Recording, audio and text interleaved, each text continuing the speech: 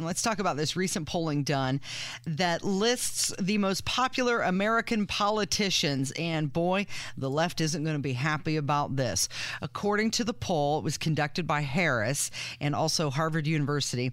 Ron DeSantis has the highest net popularity rating of any major American politician. So basically what they did is they asked people to list people as either very favorable, favorable, unfavorable, extremely unfavorable, never heard of them, or no opinion.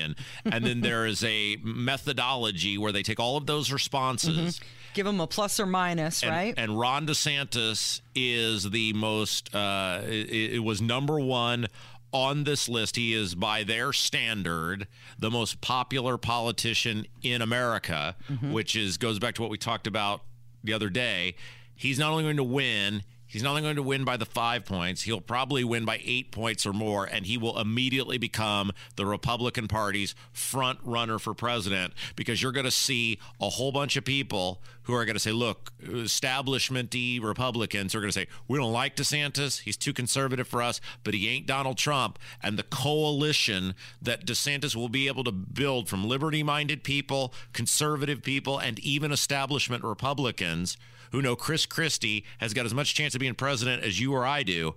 He's going to be he is going to be the Republican nominee for president. So the top four on the list were all Republican. It was Ron DeSantis, Mike Pence, Tim Scott, and then Donald Trump.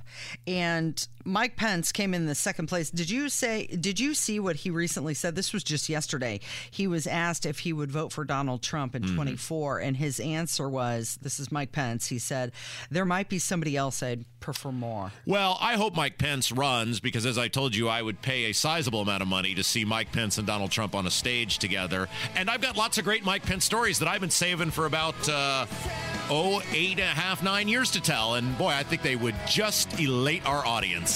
By the way, President Biden was 8th on this list of most popular. Kamala Harris was 10th. It is Kendall and Casey on 93 WIBC. Thank you for listening this morning.